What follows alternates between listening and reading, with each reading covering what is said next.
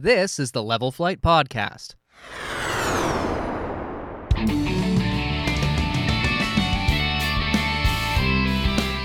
Welcome back to episode 7 of the Level Flight Podcast. There's 3 games that we are going to discuss today. They had a back-to-back against Vancouver and Seattle, and then came back home and dominated the Ottawa Senators. I am with Brian. Hello. And Elliot. Hey. So let's get right into it. Let's go back to Saturday, where the Jets beat the Vancouver Canucks 5-1. What were your guys' initial thoughts from that game? What did you like? I mean, obviously, dominant performance. The Canucks didn't score till late in the third. I read on Twitter that someone from the Sportsnet broadcast said shutout with like 8 minutes left, and then the Canucks ended up scoring. But that's what. Besides that, what were your guys' takeaways? I thought it was a good game. It's what we want to see that on a regular basis. We'll get into it against Ottawa, as much as Ottawa is kind of like a fringe team.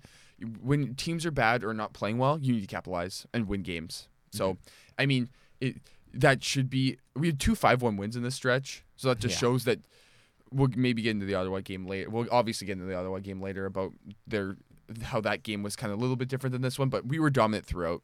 It was 5-0 until super late in the game. There was a shutout opportunity there. Would have been nice to get one. Would have been. But a win is a win at the end of the day, right? Yeah. And the Jets played well, so you can't really complain at all about anything. So yeah. And it was nice because there was kind of scoring from all over the place. Mm-hmm. Had a goal from Kyle Capobianco. Oh, yeah. He's earning that 6D spot. Oh, boy. But no, we also had, a goal in the third there from Janssen Fjallby, a goal from Sam Gagner. A little bit behind the scenes, though, you had a massive game from Dubois, 3-assist game there. Yeah. He's really looking so much better in terms of his vision. Like, he just seems to be finding the passes that, in the past maybe he didn't. He was, just overcooking it a little bit too much. But yeah, he looked great. God, he's going to get paid. Oh yeah. But no, it was just a really, really good game. Just all the way throughout. I'm happy to see that we started the road trip that way.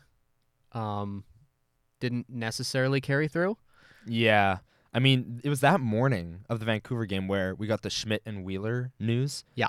Which I was fully expecting a letdown, but over all 3 games, I didn't think there was an effort issue. I mean, the Seattle game, which we'll transition into that now, but the team was clearly gassed. I mean, second night of a back-to-back, they just traveled on Friday. They were injuries decimated the lineup. You could just tell they didn't really have it, but they still managed to stay close relatively in like chance generation and such. Oh yeah, for sure. Like it wasn't necessarily like this is just an abysmal loss. Like almost like there's certain losses you can look at. The Minnesota one, the one against Washington, where you go, oh, this is awful. This is not fun. They kept it close. They did get outshot pretty thoroughly, which the reason that it was closer as well is in large part thanks to Dave Riddick. Yeah, who then played well against Ottawa too. Yeah. But no, like it was just another one of those situations where sometimes you're just going to get peppered a little bit. We got outshot 34-17, so yeah, not ideal. But yeah, losing 3-2 in that one, especially it was tied at 2 up until 15:30-ish of the third period. So it's not like it was we were chasing the whole game. We were leading for most of it. Yeah. I mean, they just ran out of gas. Simple as that. Yeah, that's the thing. Like the Jets, when you have so many injuries and you're going to be relying on certain people, they're going to have to there's a lot of digging deep. Yeah, and I said on the last pod, like, you can expect some letdown games. This wasn't really a letdown game. This wasn't what I meant, really, because Seattle's not a bad team. No. A letdown game in my eyes would have been if they lost to Vancouver on the first night of the back-to-back with Hellebuyck in net. I still think we're going to see some of those in the near future, but this, to me, wasn't one of those letdown losses. This was just a regular NHL, like, this just happens, Second night of a back-to-back, you get tired. And then they travel on Monday, they come back home, and they make us all forget about it on Tuesday with a 5-1 win over Ottawa. So I will say though, with the Ottawa win, it was a little disappointing the first period. We were getting outshot, outchanced, but in the David end, Riddick. yeah, Held hey, in. Yeah. I will come in clean and say that I was a little bit harsh, I think, in my comments last episode about saying like, oh, the Jets are really playing harder because they're really worried that he's just not going to make a save. He made some saves in both games. He did. He Yeah. played really well, and so I will take back my comments and say, you know what, you played well for 2 games, and you may have, depending on how Hellebuck is feeling going forward, he may have to make a couple more starts. They said he's going to travel on the road trip, I believe, which is a 2-game Thursday, Friday thing, which is good because that's a quick turnaround. So, And it it's should not be like fine. it's an easy trip either. No. We start in Boston. Yeah. So yeah, that's a tough one. But no, the best thing that could possibly happen for the Jets is finding out that David Riddick is feeling confident. Yeah. Because I think that's a lot of the issue, right? Where it's when guys don't play as much. He was a starter in Calgary. That's the Yeah. thing. And then things started shifting a little. They brought in Markstrom. Then he was the backup everywhere he went. He's still the backup, but it seems like the way that he's playing this year, getting those games in and getting into his groove, it's the first time he's had 2 in a row here. Yeah. And he made, against Ottawa, he had 35 saves on 36 shots. Yeah. Pretty good. And that's the story of this year's Jets, is getting the best out of players that you didn't really expect. Like the entire bottom 6. Like you wouldn't expect Axel Janssen-Fjallby to be a decent contributor to this lineup, but here he is, David Riddick doing the same thing. Drake Batherson had almost 50% of the Senators' expected goals in this game. Like That's as a unreal. team. He is frighteningly good. And is. I know, obviously, Connor, you write about the Senators. Plug. Write about the Senators for the Hockey Writers. So you get a chance to really sort of zero in on some of these guys. From what I can tell, too, just because I grew up a Sens fan and I keep tabs on them pretty closely, it's not necessarily surprising that Batherson is doing so well. No. He's been underrated his whole career. Like he was over a point a game last year, I believe.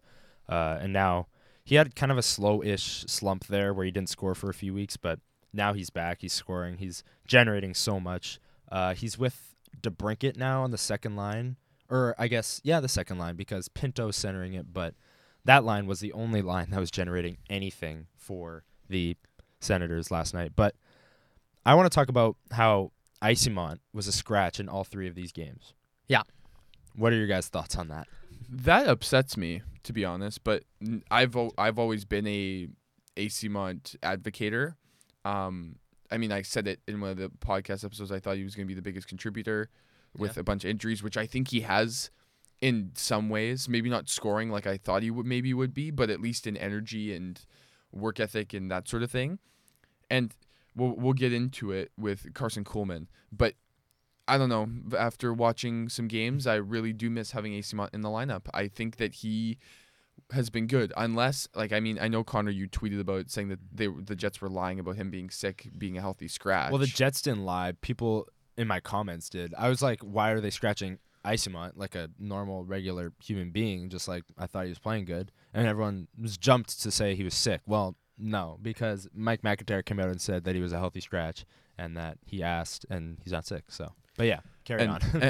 Well, thank you for the clarification. Yeah. Because I genuinely thought it was like I've been a little busy over the week just with working, and so I was picking stuff up as I go, and so but I thought that Bonus's comments have been quite interesting in terms of Isimont. Like people have asked him like, well, don't you want him back in the lineup? He goes, well, I don't know if we need him. Yeah, if we need fresh legs or yeah. And it's kind of like, well, what? Not even like a week ago, you were saying like, oh, we have to have him in the lineup all the time. We need him. But like, what's changed? I get Carson Kuhlman is your type of player, Bonus.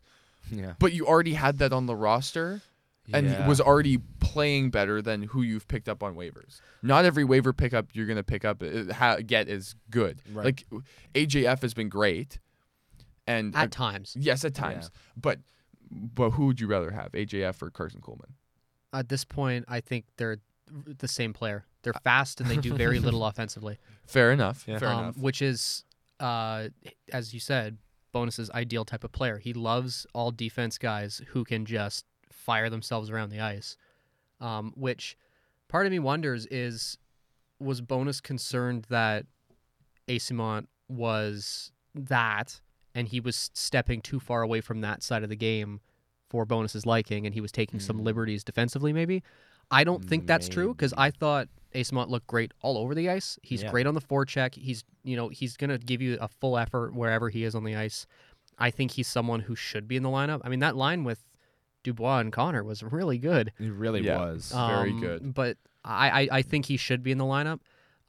As I said, I think Kuhlman and a couple of those guys in the bottom of the lineup, if one of them has a bad game or something, you can swap them in and out. Like, I don't think there's much of a difference there. No. Most of them, obviously, it was different last game where there was an all fourth line goal there from I think it was Stenlund from Gustafsson Batted and it out of the air. Janssen That was kind of unreal. Yeah. That was pretty good. Nice. But I mean, like, to be honest with you, if you swapped Kuhlman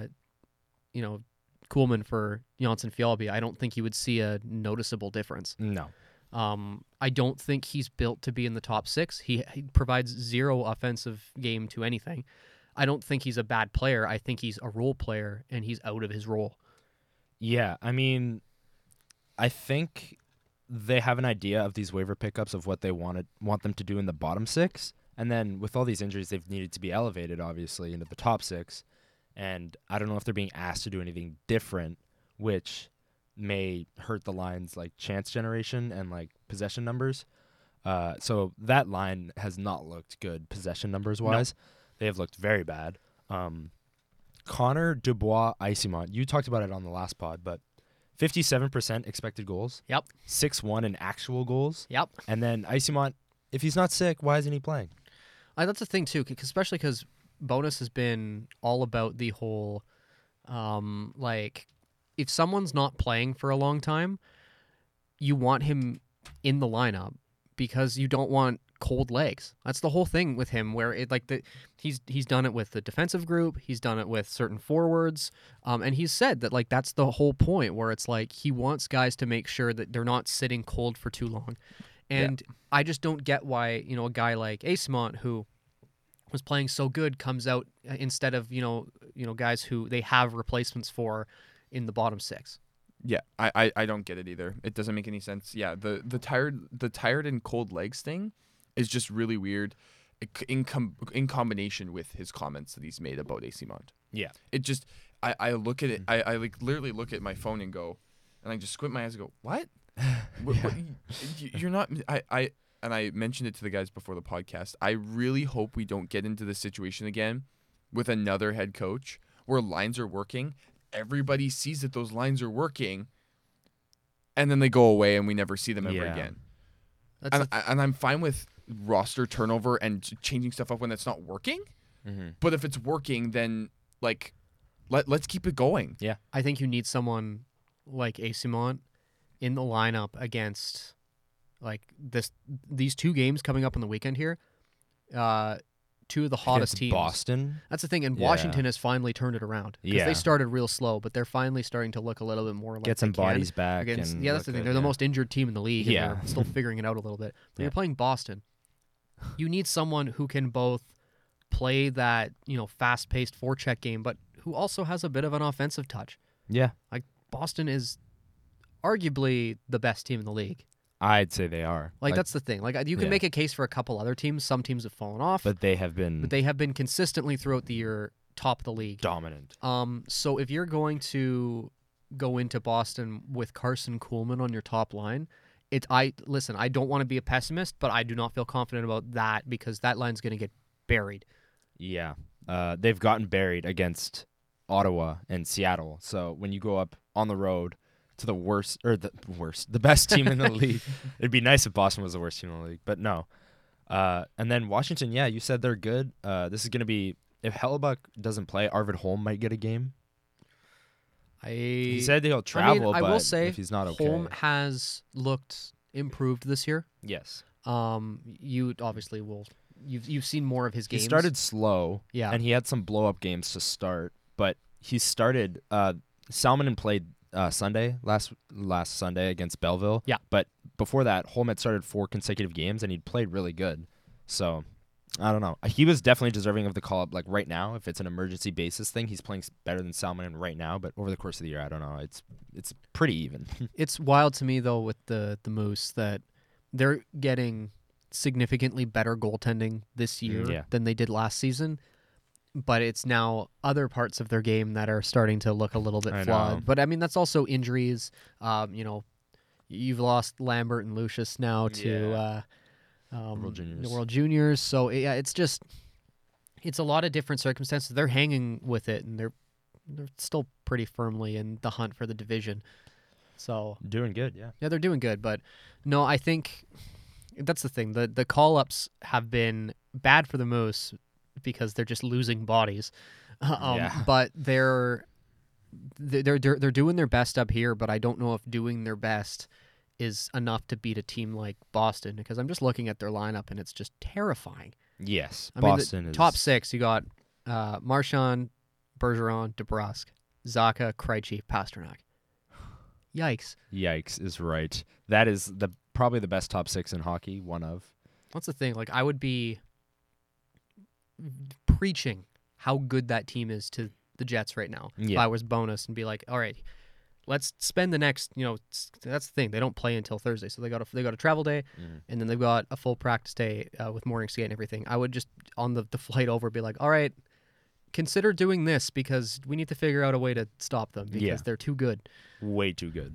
But no, like I think there's a situation where it's like, are you going to put your system players in, or are you going to put the best players in? Because I think we're starting to walk that line, and I don't know if it's better for the team or not. Yeah, and we can now transition into this topic. We've already talked about how we don't think Kuhlman's really a fit in the top six, but when the lineup's fully healthy, when Ehlers is back, Wheeler is back, do you think he has a role on this team in the bottom six? Based off what we've seen in 3 games. Small sample size, but what are your guys' thoughts on the bottom six? I think he's a 13th forward type of guy. Yeah. Like, he's a guy who, comes in and out of the lineup. Maybe AJF hasn't put up any points in a while, or he's just kind of looking lost out there a little. He might be a guy you bring in, slot in, 4th, 3rd line maybe at most.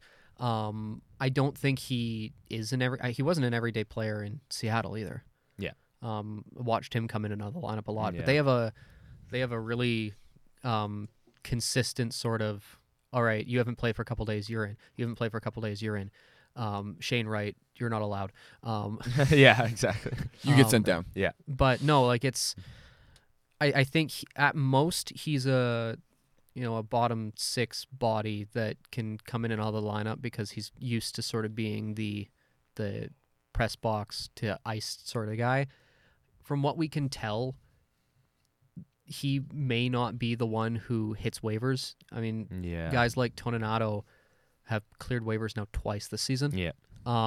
He's probably going to, like, that's the thing with Kuhlman. I don't think there's any rule at all, especially once they're healthy, for Toninato to even come back up. No. But then you start talking about guys like Harkins. Yeah. What has Harkins done recently? Yeah. Recently, not much. That's the thing. Like, I can't remember who it was. I should probably look it up because it was really funny. Where someone tweeted out that, like, okay, we've reached that point where we should send Harkins back down for 5 games, let him go insane, and then come back up, and he looks great. Just do a constant cycle. But we can get to your thoughts after, Elliot, but I want to do kind of a would you rather with bottom 6 wingers here, because we've talked a lot about the interchangeability of, like, it doesn't matter who you put in the bottom 6 at this point. They're all the same. They're all the same. But let's do a little game here. So I'll go to both of you. Brian first, then Elliot. I like games. Yes, this is let's great. do it. Carson Kuhlman or Kevin Stenlund? I'm going to say Kevin Stenlund. Wow. Because of his ability to play center and wing. Okay. And I quite like how he plays. I just find he plays big. Yeah. He plays smart.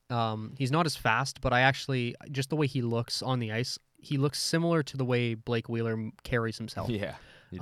Which, if he's going to be, throwing his weight around, is a good thing, because it's just, you like having that lower down, because he's not a bad player either. No, he's not. You can tell there's some skill there. Like, he had a beautiful bat out of the air goal. Yeah. So it's yeah. No, I'd say Stenlund in that.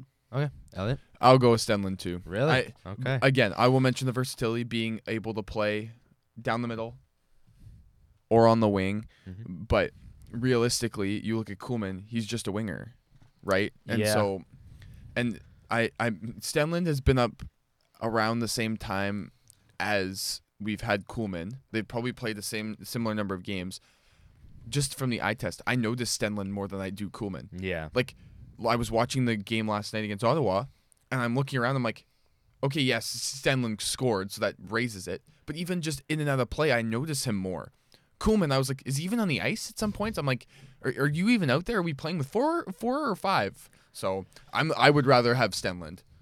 Okay, I'm gonna be the lone one on this side, but I'm gonna go with Kuhlman here, just because you guys talked about how Stenlund is better at center, but Stenlund playing center pushes Gustafsson to the wing, which I don't like. So that's gonna be my reasoning. Fair enough. That being said, I'm just as you were saying that, I was doing some digging. Mm-hmm. I want you, so in 23 minutes played together, Jonsson Fjallby, Kevin Stenlund, and David Gustafsson, first of all Swedes, so they can speak Swedes, they can speak Swedish on the ice. That's apparently what it it is. helps. It's the communication that's throwing teams So in off. 3 games together, they have an 84.6% expected goals percentage. Yeah, that's so ridiculous. like, it's obviously way too small of a sample size to say that'll continue. I don't think it will. But even then, Stenlund, there was Gustafsson, Stenlund, Gagne, also really good, up over 60%. So it's a situation in which you roll with Stenlund because Gustafsson's playing a center's game on the wing, and he looks like it's as if he's playing center on the wing in terms of how he's playing his matchups. Yeah. And I think it's valuable because then you also have someone, if someone gets tossed out, or depending on who's on their strong side, you just swap them in and out. Yeah. But I think there's something about that, that group there with Stenlund at center that's been successful in limited minutes. Yeah. All right, so 2-1 for Stenlund there. We'll now go to Jansen Harkins. You already kind of touched on it, but if you had to take one out of the lineup, who would you take out? Kuhlman or Harkins? Kuhlman and Harkins? Yeah. I'll be honest, I have seen very little out of either of them in the last week, and it's hard to make a decision out of nothing. Take them both out. Yeah. But that's the thing. Like, it's a realistic option that when this team is getting healthier, if we bring someone into our top 6, both of them might not have a spot in this lineup. Yeah. I don't think they do. Like, Harkins, to me, in the past, couple weeks, he started off, he looked actually half decent. He was putting the puck in the net. Last couple weeks, he's invisible. Yeah. I thought he had a good game against Ottawa, actually.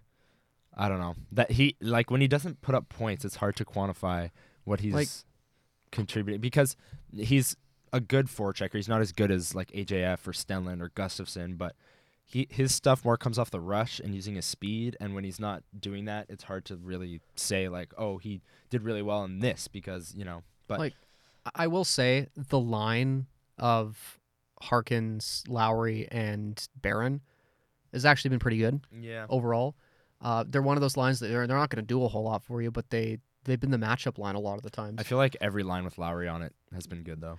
That's he's back to being But I think the issue with me, I if I had to choose, which this is the spirit of the game, Exactly. I would say I would take out Kuhlman purely because he's shown me less with better players.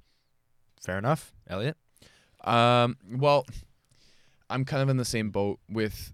I realistically don't think that either of them stay in the lineup when everybody comes back, because you have to think about Harkins plays the wing, then you're bringing back Wheeler, you're bringing back Appleton, Right. and you're bringing back Ehlers. You're bringing back 3 guys that all play on the right side.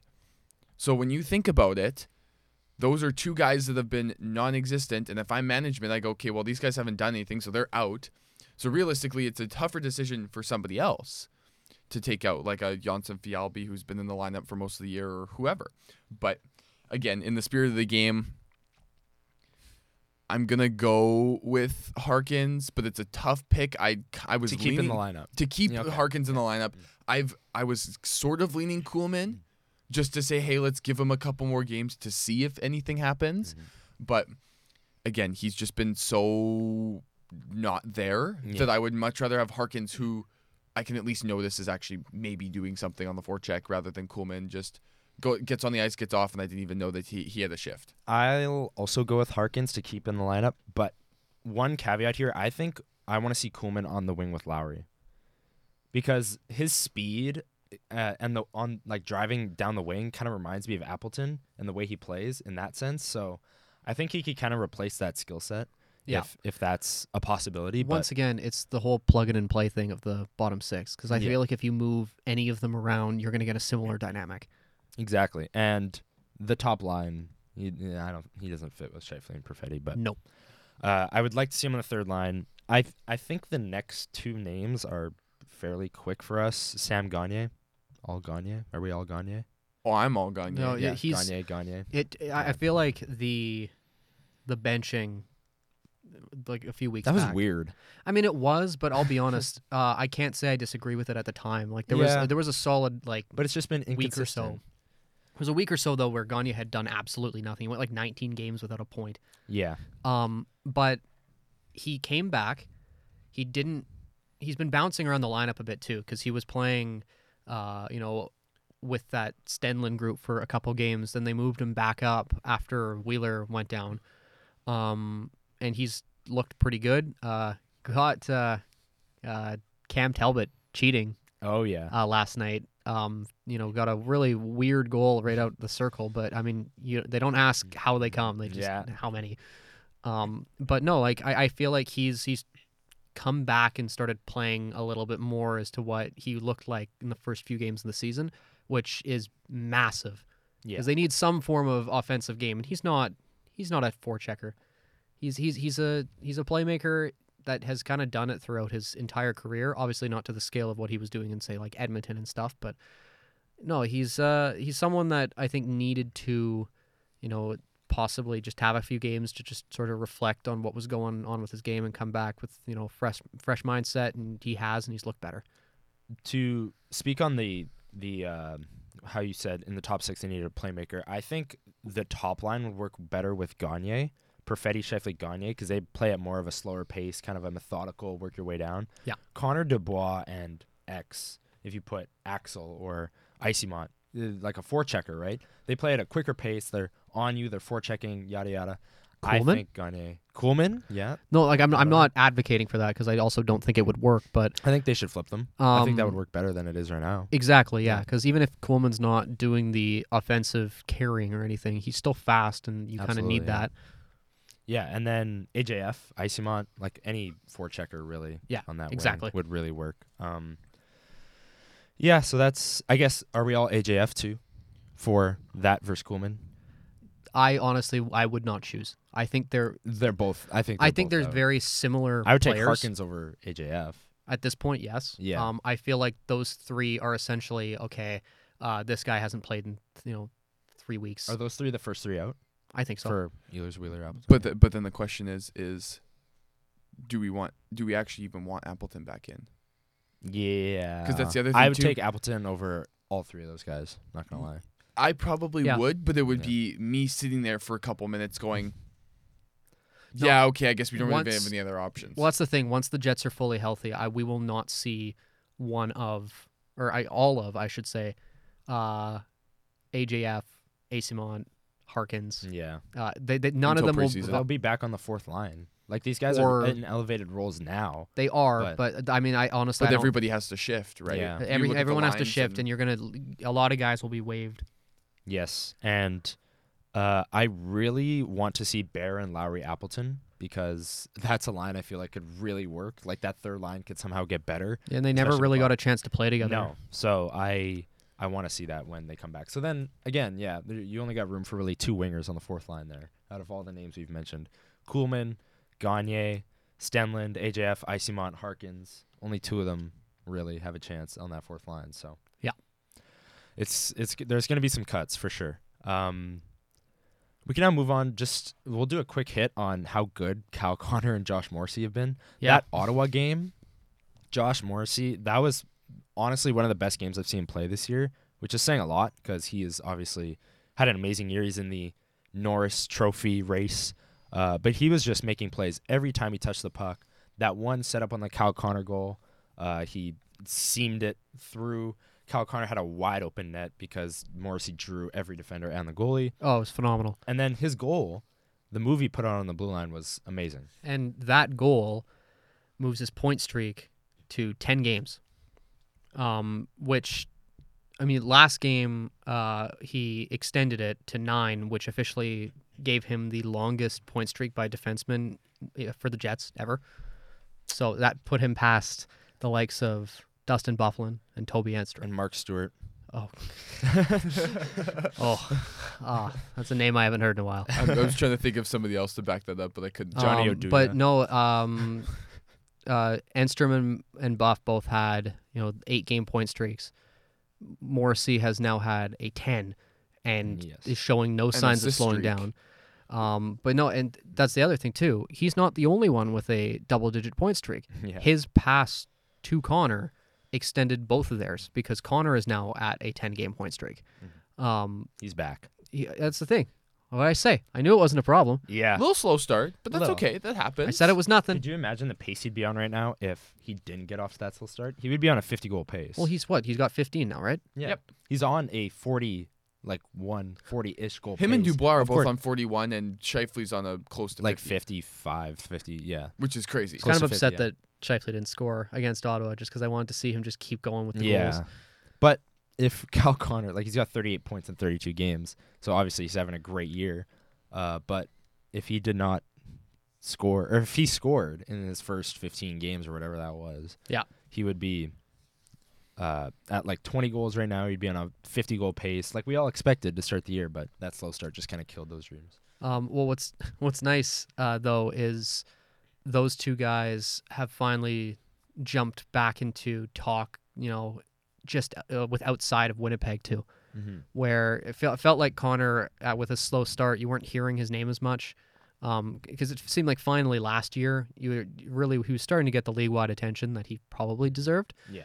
And now Morrissey is getting chatter outside of the city of Winnipeg now. Slowly but surely, I'll say. But I'm saying this as well because I opened up Twitter just to make sure that nothing wild had happened, and Jay Fresh is jumping on the Morrissey hype train. Oh, jeez. He was saying that he's temporarily lifting the embargo on the player cards, and he's jumping on the Morrissey hype train. He's got a projected WAR percentage of 90%. Those J Fresh cards, man. But no, it's a lot of what his game is now. It just seems he seems so comfortable and so confident, and you'll never probably know what really. That's the thing. He was not bad offensively in the last few seasons. No. He was quite good actually. Set a career high in goals, but there's something about this year that it's just he's making it look easier, and it just I think it's just either his vision or just what he's playing in terms of his system wise, that it's just so nice to see things clicking. Especially after him doing quite a bit offensively last year, in the year before, and just not getting the recognition. Yeah, and his defense, I think, kind of gets a bad rap because of that Canadian division. He was in over his head. Yeah. The partners on his side weren't very good. He kind of had to carry every pairing he was on, and he was playing 27 minutes a night against Connor McDavid. So Yeah. I can't really blame him for that, but he's just playing at a level we've never seen before. It's quite insane. Kyle Connor, the change in his production kind of came at the same time when he got put back with Dubois. Yeah. If we could keep those two at the hip for the next 7 years, that would be great. Oh, that'd be great. Because let's sign Dubois, and then let's just have that as our top line for the foreseeable future. Because they're both young. Connor's 26, Dubois is 24, and they produce when they're together. I often forget that Dubois is younger than I am, and it freaks me out because it feels like he's just been in the league for so long. Yeah. He's been playing at a high level since he was 19, 20. Yeah. Yeah. I feel like he had that sort of coming out party against the Leafs in the little play in there. But no, he seems like he's sort of grown into his game finally. I haven't checked the numbers, and this is mainly just me speculating, but it feels like he's not taking as many stupid penalties. I feel like a lot of them I disagree. He's at 28 penalty minutes. But he's also It is not highest on the team, I will tell you that. Oh. there you go. That What goes to is? Brendan Dillon at Brendan 44. Dillon. I mean, he also, but the only thing Dylan is that he fights a lot, fights. Yeah. But with Dubois, though, he's always going to be that guy who plays with an edge, and sometimes he's going to get the calls against him, and other times he's going to get the other guy pulled out of the pile. So with him, you know that you're going to have some extra penalty minutes. It feels like a lot of his this year have not been like those just stupid, lazy penalties. Like it's stuff that like he'll be jarring with someone, and then he'll just sock him in the face, and you're like, okay, roughing, but he probably said something. Roughing, but yeah. No, but like it's nice to have his play style so prominently featured because it does obviously it can disadvantage the Jets at times. That being said, he will very regularly get to that point where someone else is going to take the penalty on him. Yeah. And he, for a long time, the argument has been that he draws as many penalties as he takes, which is true because he draws like the most in the league, but he takes at a top 5 rate or whatever. So he's been great. That one pass to Connor's second goal against Ottawa, that low to high in the high slot. I don't know what Ottawa's doing, leaving Kyle Connor wide open in the slot, but that was a great pass. Those two clearly have chemistry, and is a big reason for why Connor is dominating right now. The only thing I want to ask, and we can ask all the listeners and the people that follow us on all of our social medias. By the way, if you're not following us on social media, please do that. Oh yeah. But hey, you can't say that on Twitter anymore. oh right. Yeah. Sorry, Elon. Anyway, Sorry. like I want to know, since Kyle Connor scored for the first time this year, in how many games has that been? Because I don't know off the top of my head. And what is his points total since he's scored? Yes. Sorry. Excluding that empty net goal, I think it was in the home opener. Yeah, I don't want to So, count that because that. After that, yes. Yeah. Because then the next goal came against Montreal, which was an overtime winner. And we talked about it. It was like, when is he going to score? Yada, yada. And then he scored an overtime. It was a big goal. But excluding that one empty netter that started the season, yeah, I'd want to know that as well because it seems like he's been on a tear. Well, even after that game against Montreal where he had the overtime winner, he then went 4 straight without scoring after that. Right. Yeah. And then he had the hat trick against Anaheim. Then then he went 2 more games without scoring, and then since then, the most he's gone is 3 games without a goal, but he has a point in all but one of those. Yeah. So he's still producing without the goal scoring, but the goal scoring is still coming every couple games. Like he's running pretty, firmly at almost a goal per game pace since that hat trick against Anaheim. Yeah. Yeah, that hat trick against Anaheim was definitely a turning point because he only had 2 goals up until that point, and he scored the OT winner, so everyone was like, oh, he's fine. And then, like you said, he went 4 straight without scoring again, so it was like, well, is he back to being bad? No. He's Kyle Connor, right? So Exactly. he's got 7 goals and 10 assists, 17 points in the month of December, and we've got like 4 more games here. Yep. So that's pretty good. I know that's some hard-hitting analysis there, but he's been great. He was a +4 against Ottawa. That line was amazing. He's a +8 in the month of December. Like, plus-minus isn't the greatest, but that's pretty notable, I think, in 1 month. I don't think you really need to say anything other than him and Morrissey have been good. Yeah. I think as They've much been as the 2 best will, skaters on the team. as much as we will go deep into them, I don't think there's really any we just did Yeah. it because it's fun, but I don't think it's necessary. We that got we to talk do about the that. best players sometimes. We Yeah. talked about bottom 6 players who might not be in the lineup in 2 weeks. Yeah, We like- got to switch it up. or more. You or got more. you have to sometimes just acknowledge that some players are just better than just better. and they just Bigger, find faster, ways. stronger. Yep, for sure. But like no, like it's a matter of just discussing why players are as good as they are and why sometimes they may look like they're struggling, but they're just in a bit of a rut, and because they're good, they will continue to be good. Yeah.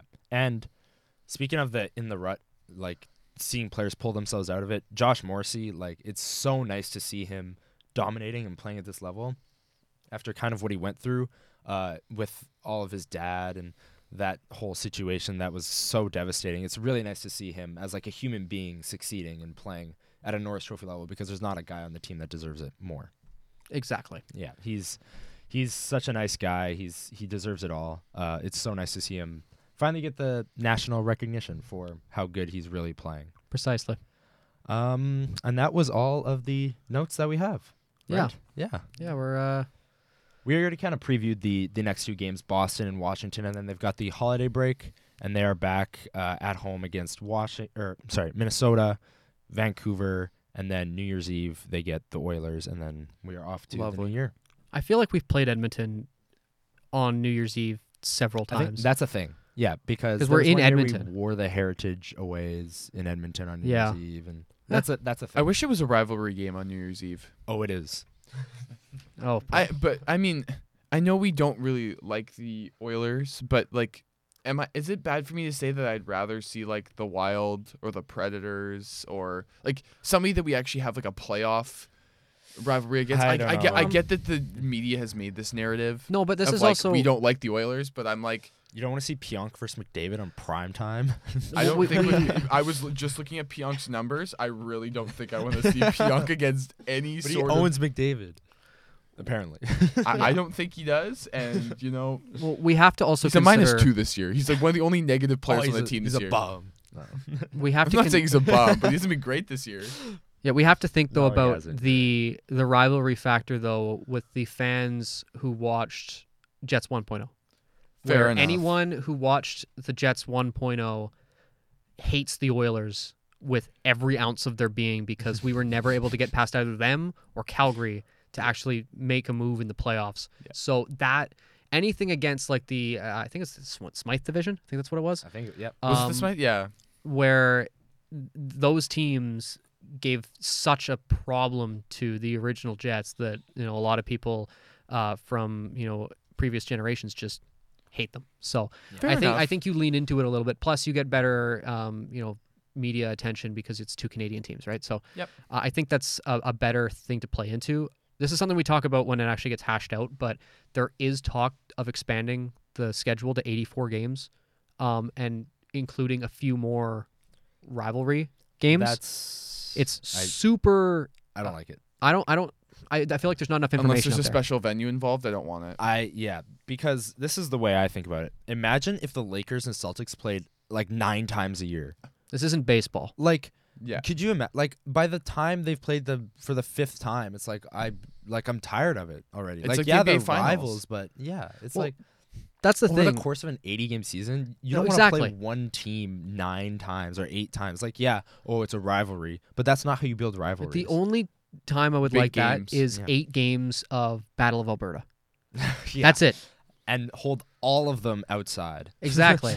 But no, like it's in baseball. Like I know, like the Jays are gonna play the Yankees 19 times this season because they're in the same division. But like, yeah, but it's baseball's 100 162. But even then, like if you scale it down, like that's still a lot. a lot. But no, I feel like there needs to be more detail though in terms of what we look at for potential schedules Yeah. before we. I have an opinion on it yet because it was like, oh, we might, and then they left it at that. But like when the Jays play the Yankees for the 14th time in a season, are you like, yes, let's watch Jays Yankees again? That's a good point. Like, I don't know. You build rivalries through playoff series. Like Nashville, like you said, is a team that's viewed as one of the Jets' biggest rivals because of that playoff series. They don't play Yeah. them 9 times a year, and that's not how they built it. It's not like, this one regular season game in November is really turning the tide and building a rivalry. You make it naturally. That's how rivalries happen. Like all of the rivalries that are historic from like the 90s and the 2000s are because of these amazing playoff series and Stanley Cup Finals and teams meeting and they already cater to that with the playoff seeding where Yeah.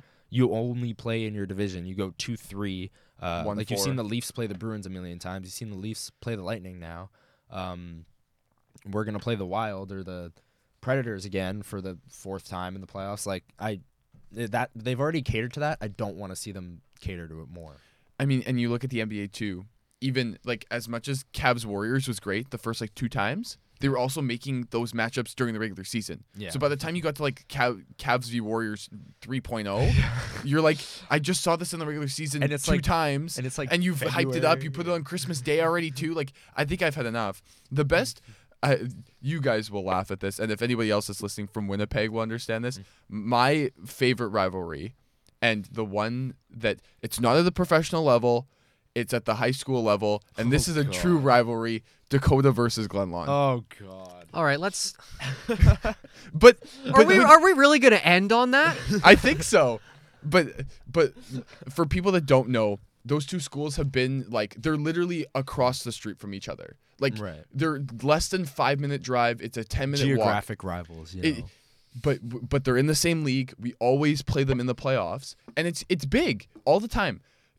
Regular season game, gym's packed. Game could mean nothing. Both teams normally there's always years where one team's better than the other, and the gym is still packed. Yeah. And fans are going at it, players are going at it, and it's good. But it's because it's built from just playing in in league finals, and we used to play them in tournaments. As I'm a Dakota alum, and you play them, and you just have this disdain for them because you play them always in big games, and either you win or you lose.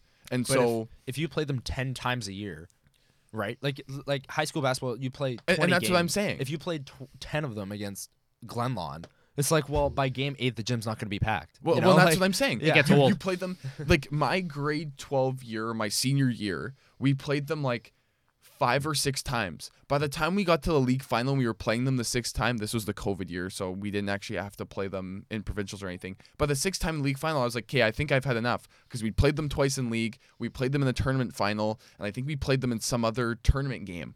So it was just like it got to the point where it's too many. In my junior year, we played them like 4 times total, and it was great. Every single time we played them, it was heated. It was good. Yeah. So and that's what I'm trying to say. Those rivalry games are good for when you only play them a least amount of times. That's why I don't think if you're going to expand the schedule, add more other different teams. Make it so that you use it to create new rivalries. Don't just use it to continue rivalries. Yeah. Because it's just not going to be great. Yeah, it's really not. I really hope they don't do that. I'm glad you brought that up because I wanted to talk about it. I really hope they do not go forward with that. Yeah, but obviously we'll touch on that more when they have more detail. And if they actually do it. And if they actually do it, yeah, because that could be shot down pretty quickly. It could. No, I think with that wasn't in the notes, but yeah, I mean, I think we're about ready to wrap up here. So, yeah, it's nice to finally get back into a regular recording schedule. 2 weeks in a row, full lineup. I know. And then it's going to change because we can't get in the studio because of winter break. And I'm going to be in some much nicer weather starting. All right, Thursday, can we not? It's getting real You're cold making me here. want to go to Florida sooner. No, minus 43 last night. That was ridiculous. Oh, my hands were freezing. I Yeah. had to pick my car up, and I looked at my car and I went, "You better start for me right now." Well, let me just also say for our American listeners, because I know there's a few of you, if you're not aware, minus 40 is where Celsius and Fahrenheit even out. Yes. So when we say it's like minus 40 something, that's also in Fahrenheit. So yeah. that's also with the wind chill. So wind chill technically isn't real temperature, but you're still looking. Feels real to me. Fair enough. It feels real to my body. That's obviously certain people will feel it more than others, though, if you're getting the wind heavier. But we're in the prairies, like man. if that wind swirls. That's the thing. I live close to a big field. I'm gonna feel it. Yeah, exactly. But like I think even just like the baseline temperature was well under minus 30. So it's just like It's like minus 26, minus 27. I know. It's just we're hitting that point now. January is normally the coldest. So yeah. This is now a weather podcast. Yes. Global climate change. Tune in sucks. next week for the weather updates. Yeah. Or on our social medias. Exactly. Only one though. Twitter. Sorry, Elon. Yeah, We'll we only We're swear. only on one platform. Wink, wink. Yeah. Don't look for us on Instagram or Facebook at Level Flight Winnipeg. Don't. And we repeat, do not do that. Wink, wink. Because if you do, just Elon Musk is coming. yeah. All right, Fine. but no, it's been a fun episode. But yeah, we'll be back on a regular recording schedule after winter break here, after Connor returns from Florida. But no, from all of us here at Level Flight, we want to wish everyone a safe and happy holiday season. Absolutely. Absolutely. And we just hope that everyone, enjoys themselves. If you have time to actually take off, do that. Just enjoy yourself, be with family if you can. But yeah, everyone be safe. Happy holidays. Merry Christmas. And we'll see you after the break. All right. Go Jets. Go Jets. See you in episode 8.